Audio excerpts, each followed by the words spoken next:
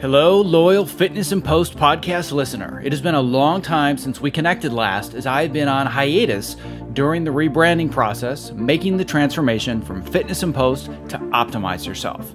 I finally have amazing news that I've been waiting to share with you for months. The podcast is officially back. Now, before you get too excited, it's super important that you take just a couple of quick actions if you want to continue listening to future episodes. The new show is now under the name Optimize Yourself, and it's in a brand new feed starting in episode 1. So what does this mean for you? Well, if you want to listen to new episodes as they're released, you have to subscribe to the new podcast. But don't worry, it'll take less than 60 seconds. Your first option is to visit optimizeyourself.me/subscribe, where I provide links to subscribe via iTunes, Google Play, Stitcher, Pocket Casts, and TuneIn, just to name a few of the hundreds of podcast sources. Or your second option is just to do a quick search for Optimize Yourself in whatever app you're listening to right now, and the show should just pop right up.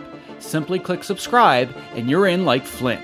Now, if you love the Fitness and Post podcast, you ain't seen nothing yet.